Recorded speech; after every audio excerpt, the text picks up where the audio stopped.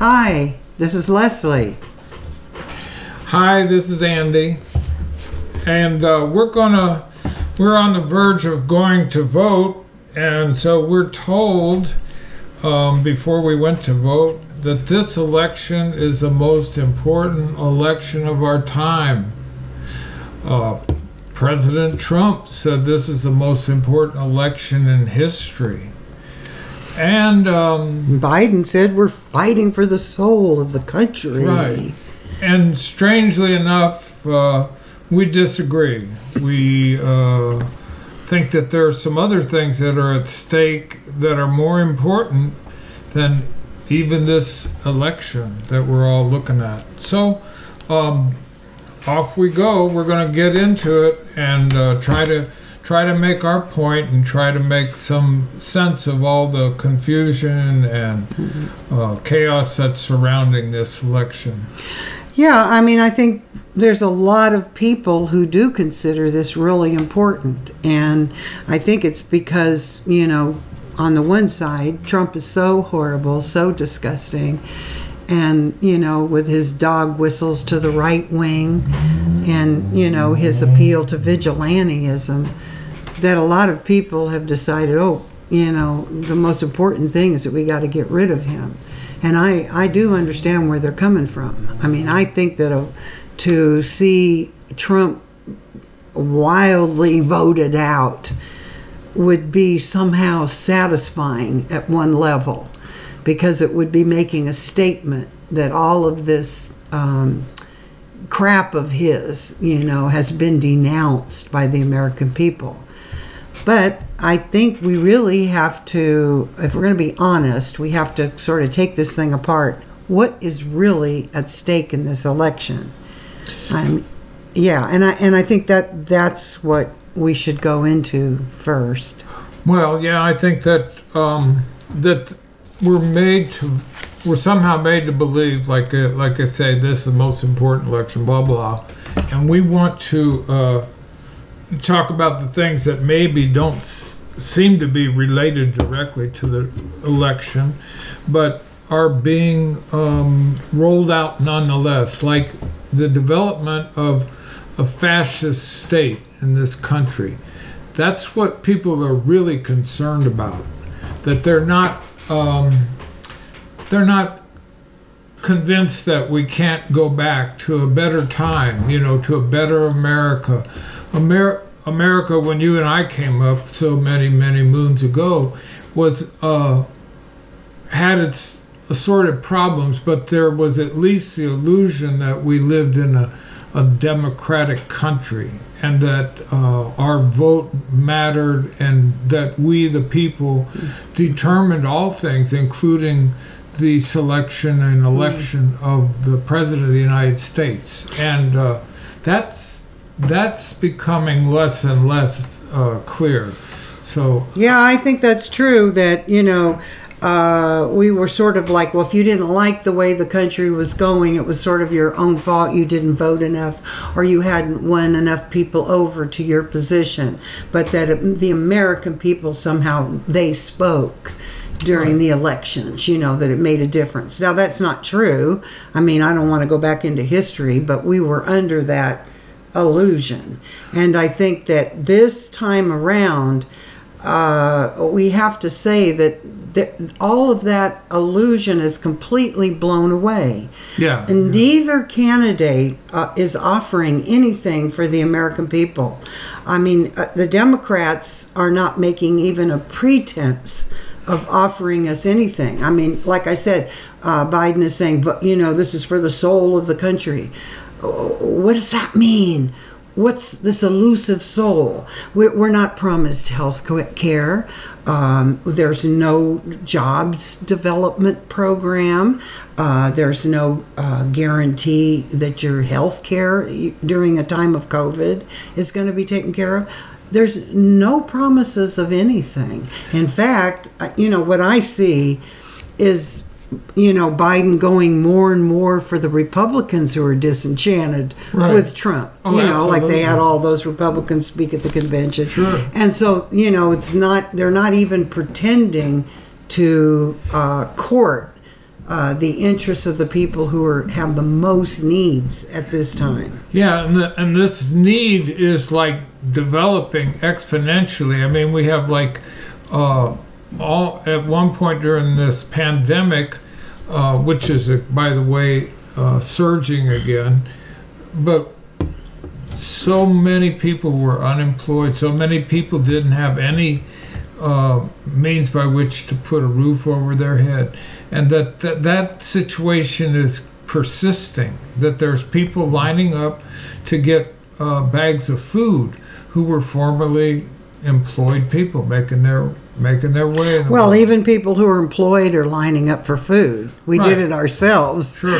And I mean, the thing is there for a lot of people there just isn't enough income. That Right. their jobs are precarious or they don't pay enough. Things haven't stopped going up. I mean, the prices things have risen during this time. Your wages haven't risen. And, the $1,200 check we got a long time ago is gone for most people. Sure. So, I mean, I think there's a real division in how people have been affected by the crisis.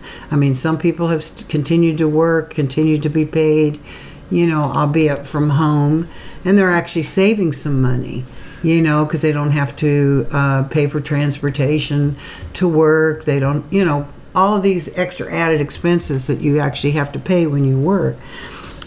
Maybe you don't go out to eat like you used to, saving a bundle there.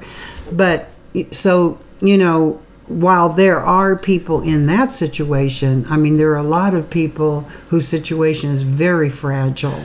Yeah. And I don't think we need to tell people this. No, I figure no, people no. listening to the podcast already understand that, what is it, 50%? 50%, nearly Yeah, 50% of American people are in a situation where they're on the verge of poverty, if not already in poverty. Something like 18 million children are At risk of hunger. Yeah. insecure. So, and we still have like the dumping of half of the food.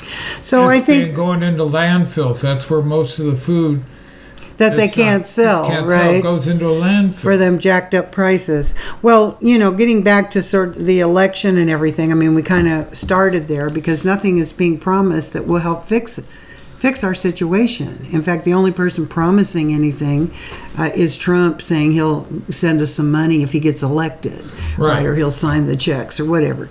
But I think if we look at what's really at stake in the election, I mean, it's not what they say it is. If either one of them gets elected, I mean, there's a lot of people, especially on the left, a lot of nonprofits and everything, taking the position that, well, Biden is not a good choice, but he will either not be a fascist or he will slow down the process. That's the one I hear. We know we're going into that we are. The corporations run our society right now, Right. and that the brutality in it is increasing all the time. So they're saying, well, if we get a Biden, that'll slow it up. He's not quite as much of a fascist as Trump. But I really don't think there's any evidence of that. That's the thing I want to discuss. It's like, we know what his record is. He was Biden. always, Biden was always a law and order man. Kamala, top cop in California. I guess they don't call him a top cop, but the district, was she the state's attorney, right? Right. And had policies of keeping people in prison because they wanted slave labor to put out fires. Right. There are these films of her chuckling about her toking up on marijuana while she was putting people in jail for it, and not even allowing those people to go out of jail when the rest of the Right. state, had legal cannabis. So, I mean, we know what these people are about. There's nothing in their record. In fact, the rhetoric, I mean, we should talk about some of the rhetoric in this campaign.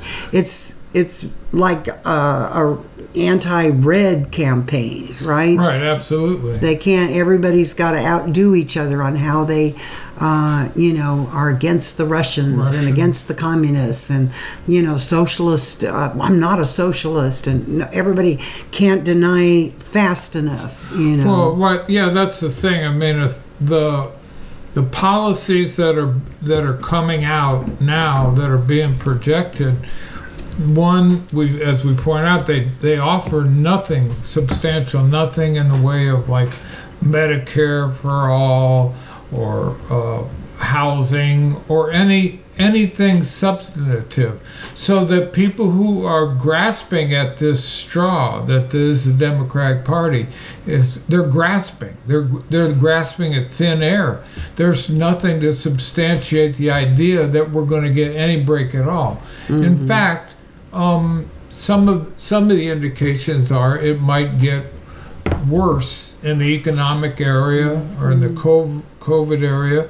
Well, what happens when people rebel in that situation? Do we expect that the state, the government, will be any less likely to implement, fascist law? That's the thing we have to consider. If they're not going to give us anything, well, what happens when all these moratoriums on evictions and housing foreclosures do come to an end? They haven't promised to be extending this or solving this crisis whatsoever. So what's going to happen when that happens?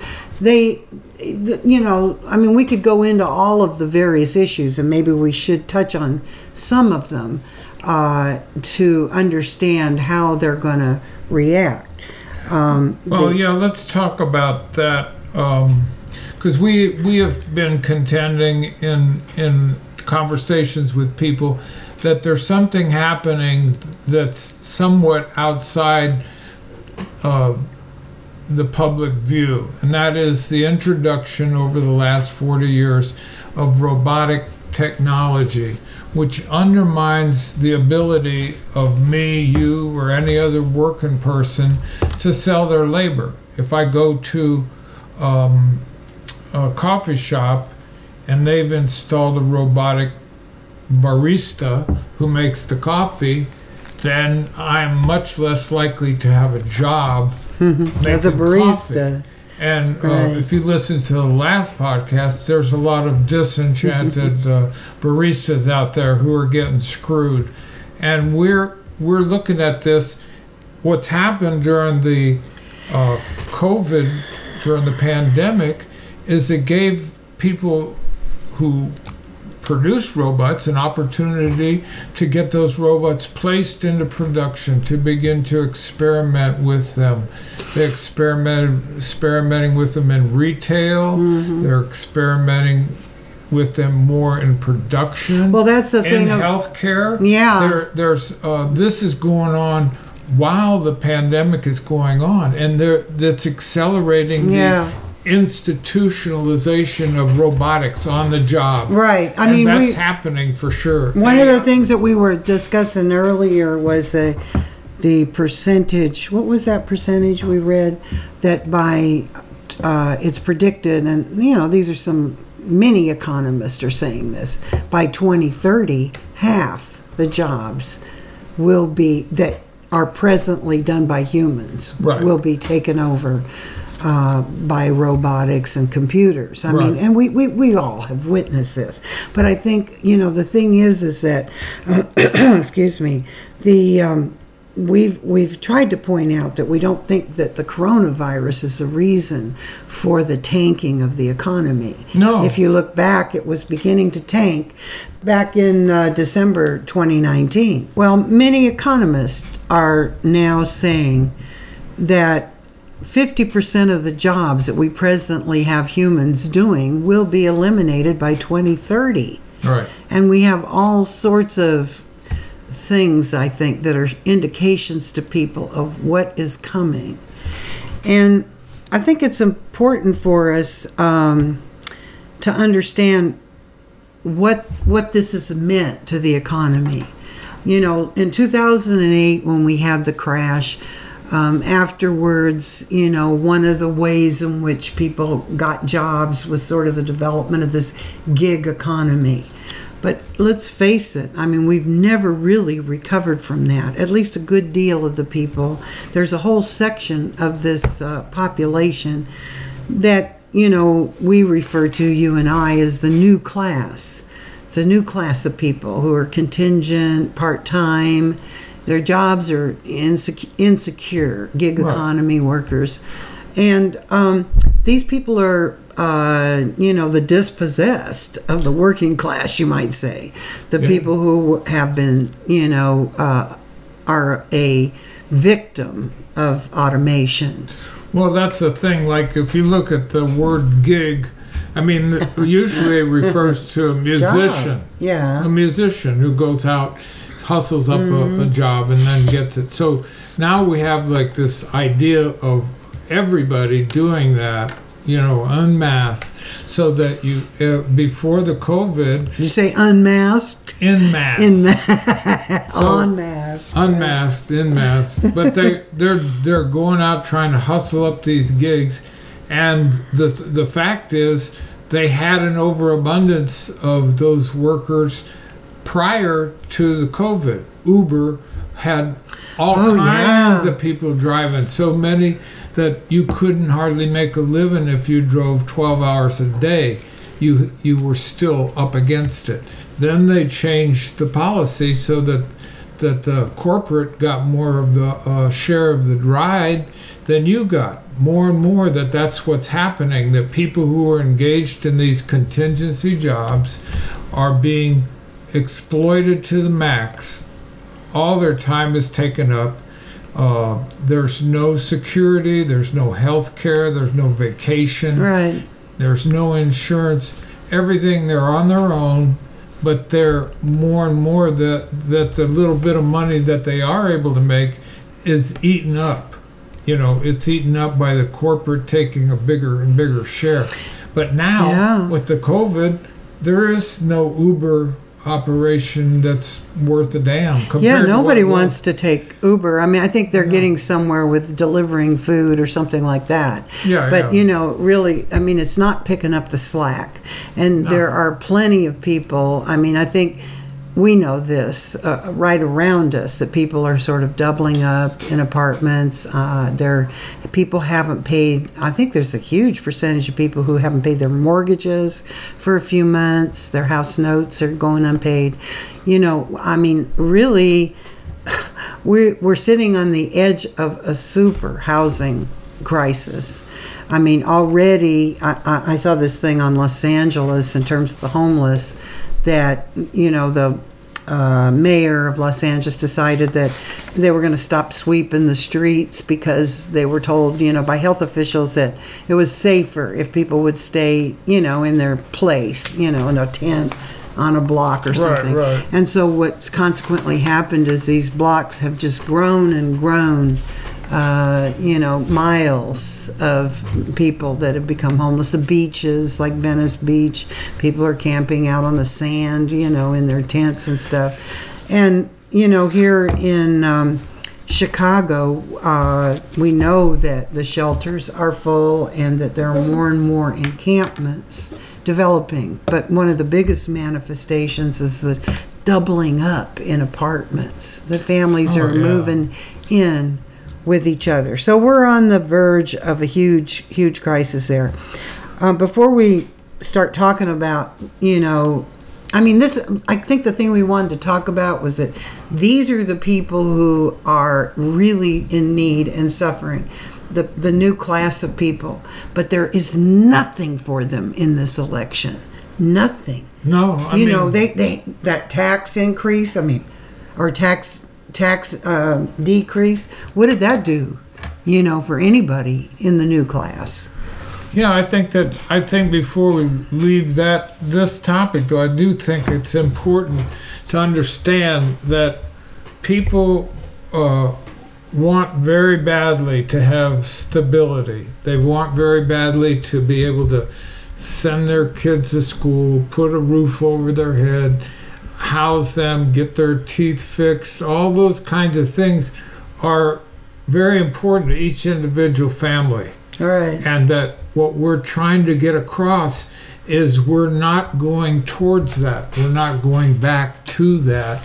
That if that existed for a certain percentage of the working class in the past, well, that's disappearing for that percentage as well. That the dispossession of the working class is not just the homeless guy that you see in the street or in the tent. It's also, like you say, the people who are doubling up in the home. It's also the kid who has to go home to live because he's underwater on his school loan, can't get a job, and in this situation, it's delusional to keep saying, well, everything's going to return to normal. The thing that Obama tried to sell to coal miners who were being displaced as coal mining became more and more obsolete and it wasn't worth mining coal anymore.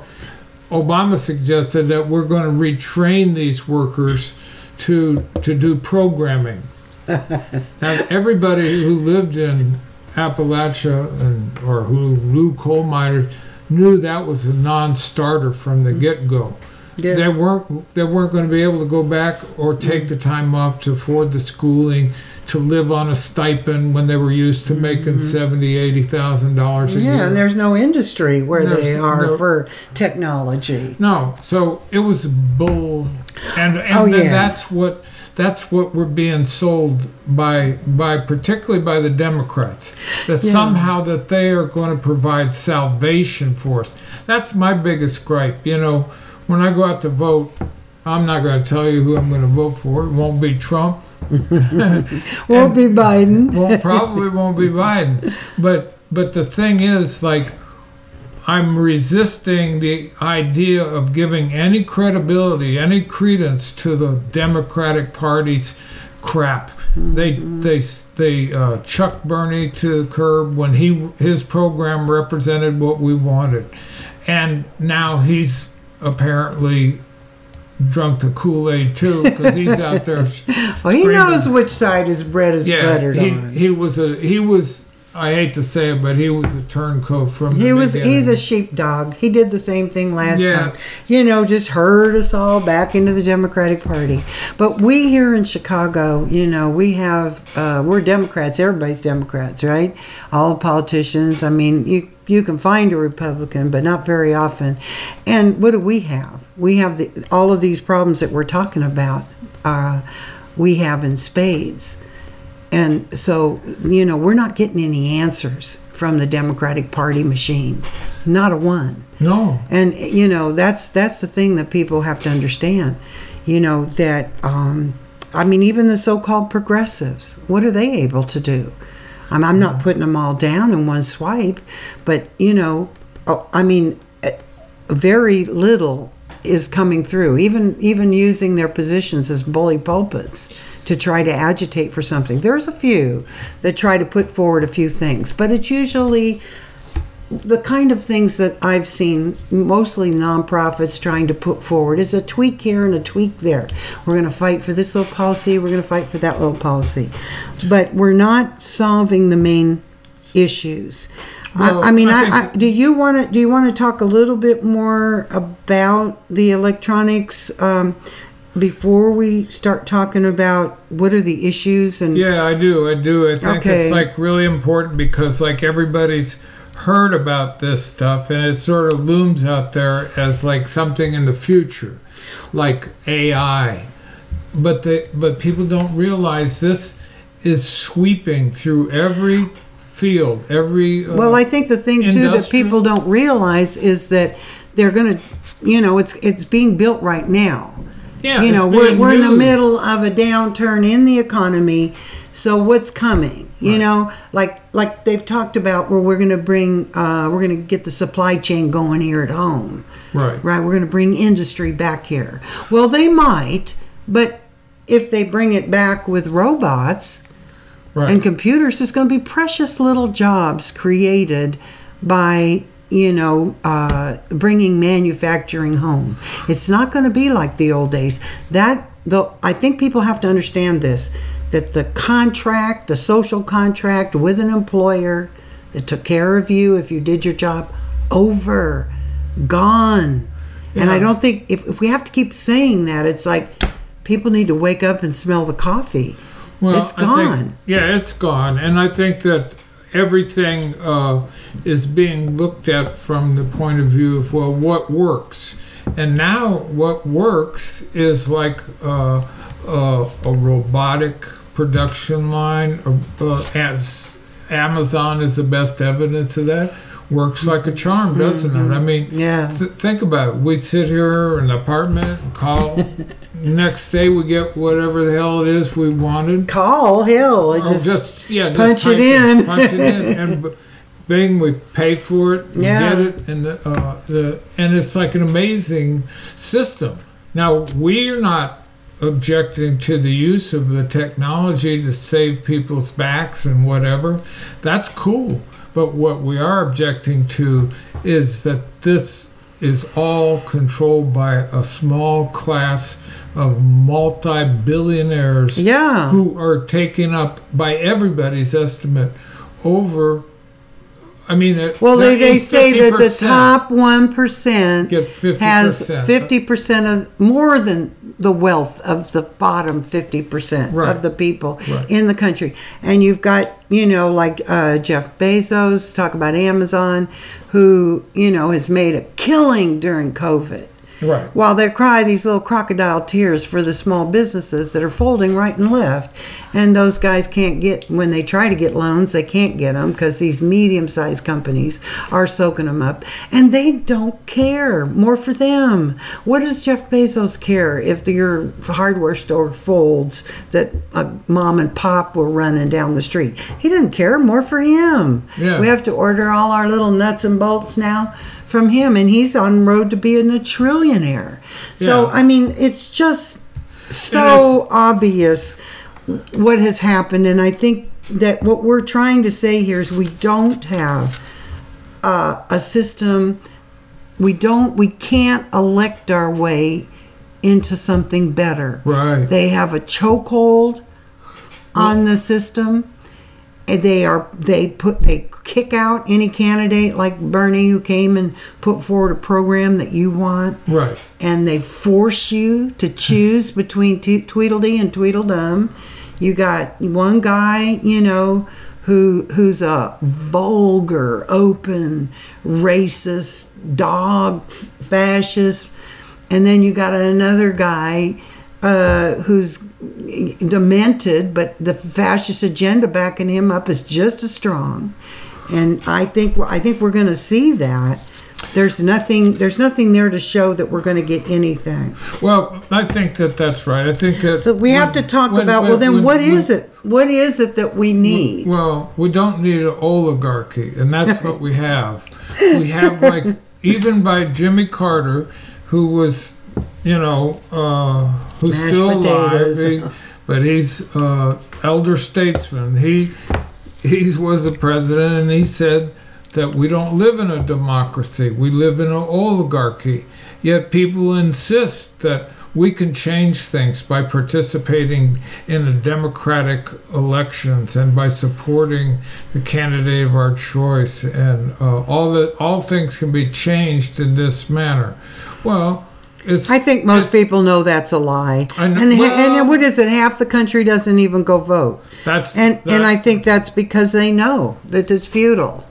Yeah, I think that's true. I think that you want, like we used to say, you can wish in one hand and do something else in the other and see which one fills up faster.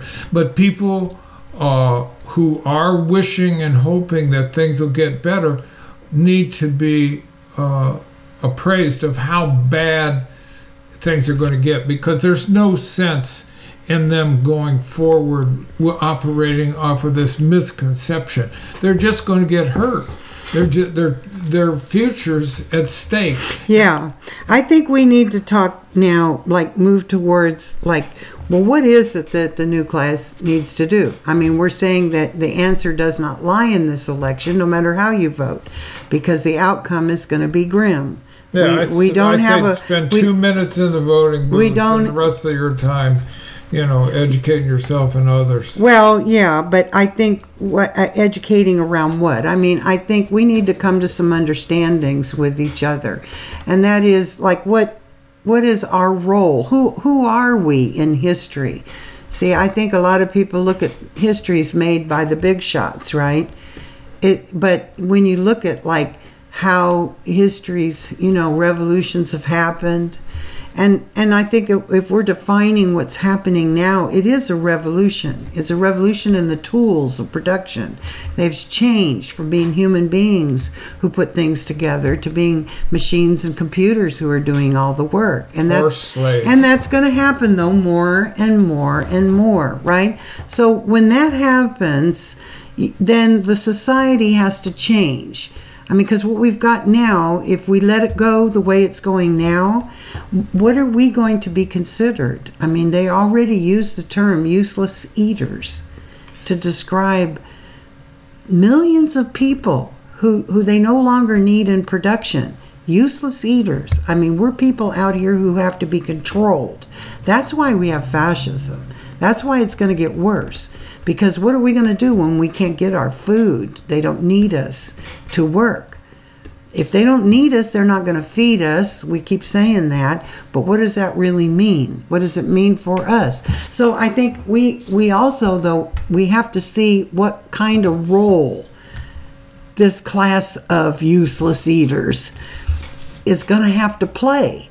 I mean, we've got a planet that's going to hell in a hurry. Yeah. The climate is changing, the seas are rising, the heat, the this, the that, the storms. Fires. Yeah, all that kind of stuff. So who's going to save us? Well, the people that are going to save us, if we have any hope at all, are ourselves. Right. The people who are not getting anything out of this society. Right. Who need seriously to have it changed if they're going to even take care of themselves and their families, right?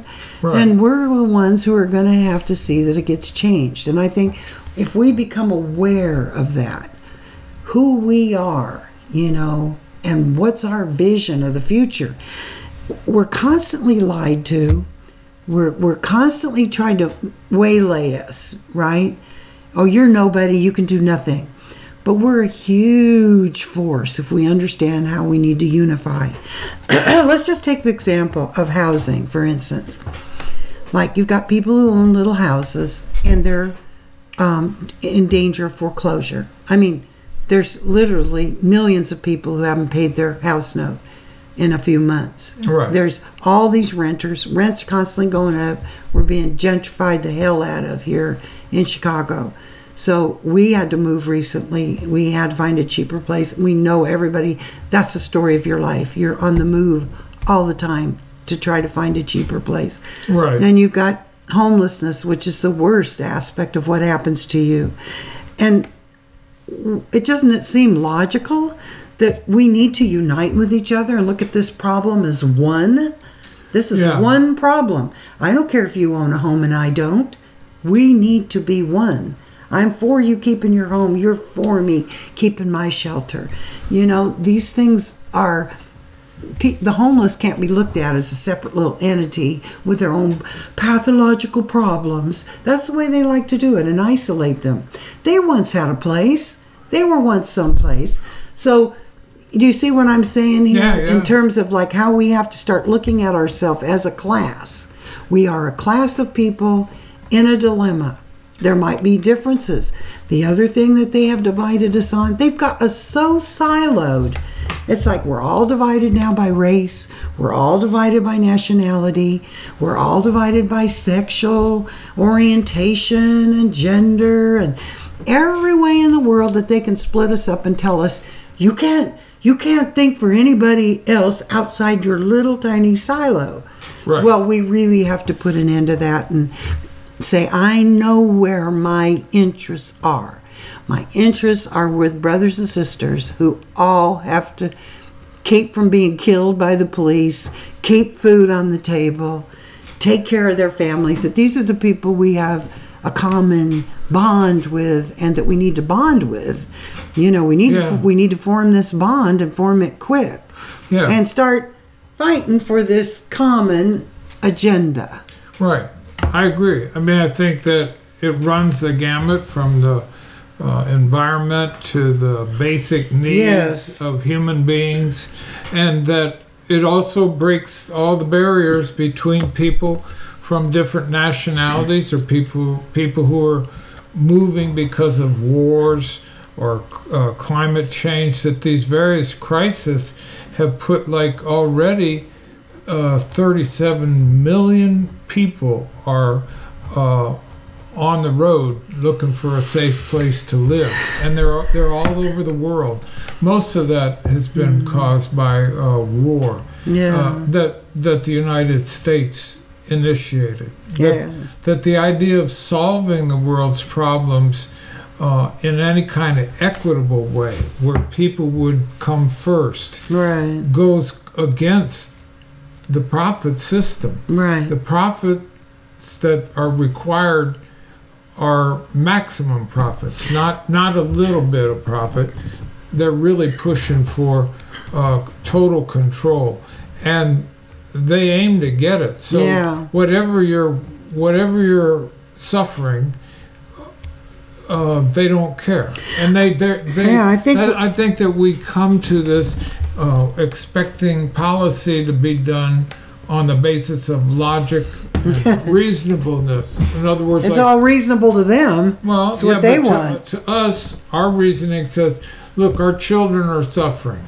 Well, our communities are being attacked. We're under violent repression. I think what we need to do, though, really, is talk about, okay, if first step is unity, understanding what we have in common, understanding we're a class, that we are the salvation of the planet. Right. That's not an exaggeration. Not at all. Okay, then what is it we will have to have? They would say, well, then your voice, raise your voice, get out there, do this, do that. No. We have to take control. Right. We have to get a hold of the economy. If we don't take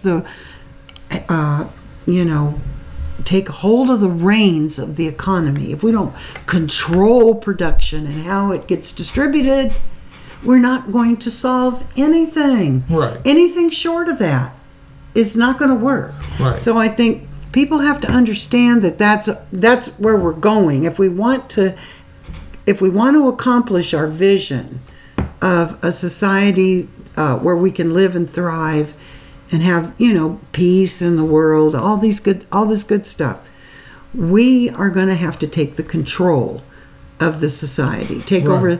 And that means private property got to go. Right. And I'm not talking about your little house. No. I'm talking about the fact that who owns all these computers and this automation and these factories and everything? Who's got the foot on our neck or the knee on our neck? Who is it that is exercising that on us? Yeah. That's what we've got to remove. And to that end, I think we have to understand where we're going. And it's hard for people to come to that, but until we do, we're not going to be able to proceed. Well, it would help if we had a unifying program, that would allow people to plug in, to say, well, what do we want? We want safe housing, healthy jobs. We want relief from the police. We want community control of police. We want education for our children all the way through college. We want all these things. Want science to lead. Yeah, and even if we can't pay for it, that's what we need. So we have to start from the basis of what we need and make our own independent program based on that, sort of like the little 5-point program that the Puerto Rican Concerned Voters came up with, and you and I put out there and published. People shrink from the idea that we have to control things. But what happens if we don't?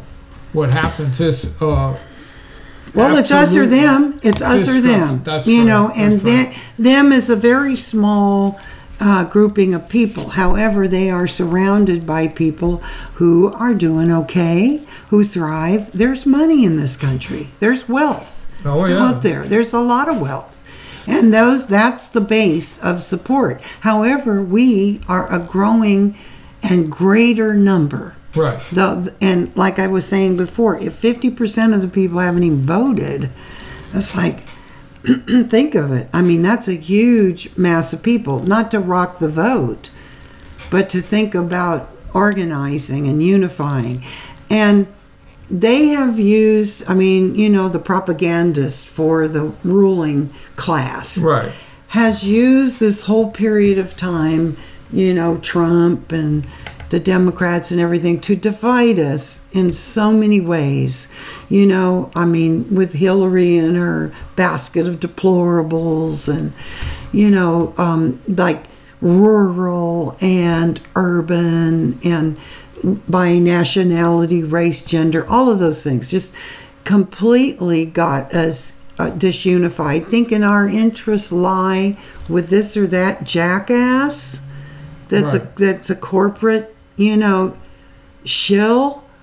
I mean, nothing could be more against our interests. So I think that's our first task, really, is to start understanding what our interests are and where do they lie. And maybe we should kind of wrap it up in looking again at the elections. Is there, you know, that we started out this thing with saying that we did not think the election was the most important thing to concentrate on. No, in fact, let's say right up front, the most important thing is to unify this disunified or divided working class. Right. And that so many questions are being asked and so many different kinds of answers are coming forward. I mean, I know people, you know, who you would think they would never vote for this guy or they would never vote for that guy, who are right on board. Their expectations are somehow I'm going to get my problem solved this way or that way through this or that party. Yeah. And we have to say no. We need to go towards an independent position. Now that might take the form of a third party, which you and I have investigated, and there is a lot of interest in that. I think it's going to happen. There will be third parties, and the thing that'll be essential there is to ensure that they really are a vehicle for this new class to get what it needs, and not just another party that the ruling class has finagled its way into control. Because that's another thing that we have noticed, that they get themselves into every single one of these movements and struggles and start investing capital in them, really, so that they can control them. Well, we need to be independent. And I think the other thing that you and I were discussing some is like the, you know, for instance, what, you know, how the American people, a lot of them went for Trump. You know, first of all, I think a lot of people with some money went for Trump. But then what about poor people, you know, working people who went for Trump? I mean, the fact that, you know, you're insecure in your work makes you vulnerable to all sorts of xenophobia. It's the immigrants, keep them out. They might take my job. This is historic. The American working class has fallen for this over and over throughout history. The Chinese are coming. The Japanese. I mean, it's one group or another that they have to get up in arms to keep out and protect their jobs. Well, right? That's what Cecil Rhodes said. I can use one half of the working class to kill the other half. Well, yes, and so these things, you know, they have made use of this backwardness, in our country. And the other thing is this ball and chain that we keep dragging, from slavery. And those kinds of sentiments and divisions that have been made in our society. And we have to come to grips with this. If we don't understand that it's in only our rulers' interests that we cleave to this isolationism or protectionism or xenophobia or racism or whatever ideologies that they keep churning out. They never tire of, like organ grinders, just peddling in one form or another. Yeah. And then they attack the working class for having those ideologies. Oh, they look at their deplorables, right? They'll say for one group to another. We have to get beyond that and have a new day. We don't need gut checking. We need people to realize what is in their interest and come together on those things. Well, yeah, and we don't need people guilt tripping people who don't vote. I mean, if you don't vote, but you want to unify the working class around a program that will free us, then cool. That's cool with me. I'm not going to tell you, oh, you really got to go vote. You're obligated to go vote for the Democrats or whatever. It's not true. And it's like you can be very effective, and very useful by educating people and organizing people and, teaching people the necessity of this unity. Because it's not automatic. I know. And it's not only is it not automatic, they're doing everything they can to prevent it. Yes. So that they couch things in terms that seem like reasonable, but it's like they're really based on keeping us divided. Mm-hmm. So a lot of the nonprofits do this most effectively. So we're up against some real stiff opposition.